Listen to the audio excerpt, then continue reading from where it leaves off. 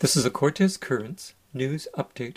From December to February, we aim to immunize approximately 150,000 individuals. As of Sunday, 24,139 people have received a COVID-19 vaccine in British Columbia. Limited supplies of the vaccine have arrived in Island Health. Yesterday, Dr. Bonnie Henry outlined the first steps of the plan to eventually vaccinate everyone in the province. Our focus for the next month till the end of January, so from the doses we received already to February, is residents and staff of long-term care. And we have said that from the very beginning. Those are the people that we know need our protection most. And that's approximately 70,000 individuals across the province. We also know that people who are living in assisted living are also at higher risk because of the communal living setting for this to be spread very, very quickly. And that's approximately 13,000 individuals. We also want to make sure that those people who are in hospitals right now awaiting placement in a long-term care home are protected so that they can get into those care homes as soon as they're available. And that includes about 2,000 people in awaiting long-term care placement, either in the community or in hospitals. As well, we know that it has been the most challenging for families and those with loved ones in long-term care and assisted living, and we will be ensuring as well that essential visitors are able to access immunization. Our second important goal, of course, is to make sure that our healthcare system is protected and is able to operate and efficiently. And we have seen a number of outbreaks in our acute care facilities. And not only does it affect operations because of people being sick and it being transmitted, but also staff need to be off because they have been exposed. So it is important for us to make sure that we are protecting particularly those people who are on the front line of the COVID response and keeping our health system available for everybody else. And that includes ICU, emergency departments, paramedics who do transports back and forth and work in long-term care and in our hospitals, and key people for the response. And that's approximately 30,000 healthcare workers around the province.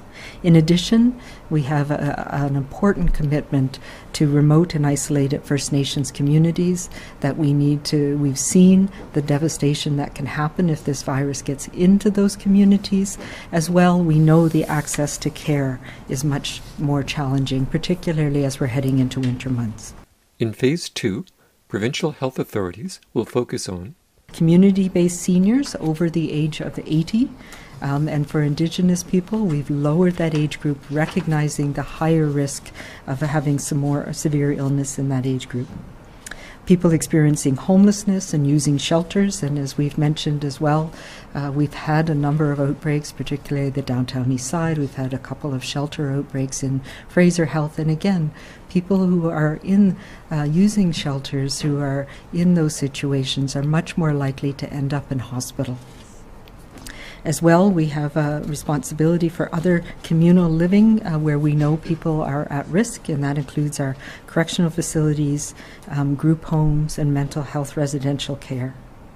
We are also looking at how we can identify people who have home care and home support, and making sure both recipients and staff who work in those sectors are immunized as a priority, and additional both hospital staff and community healthcare workers, including GPs and specialists and others.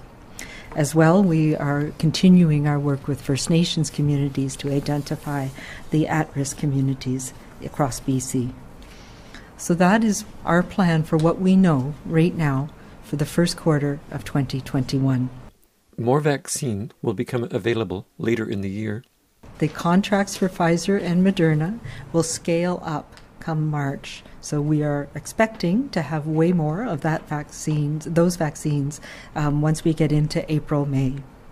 We also expect approval in Canada of additional vaccines, and we've heard that the AstraZeneca vaccine has been approved for use in the UK.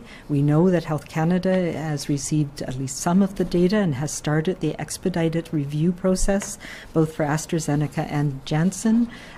We don't know the exact timelines, but we're hopeful that those will be approved for use in Canada sometime in the first quarter of this year as well.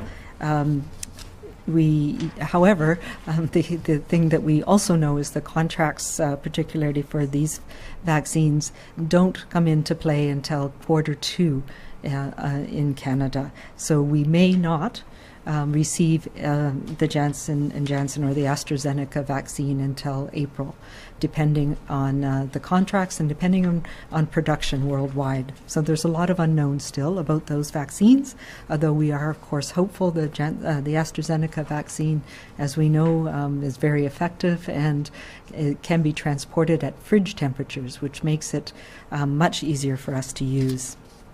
So contingent on supply, our plan is to begin our mass vaccination strategy based on age and then descending in 5-year cohorts after our 80-plus priority population is completed. And we are working on how do we do that to make sure that it's accessible and fair for people around the province. And we will be detailing that later on this month.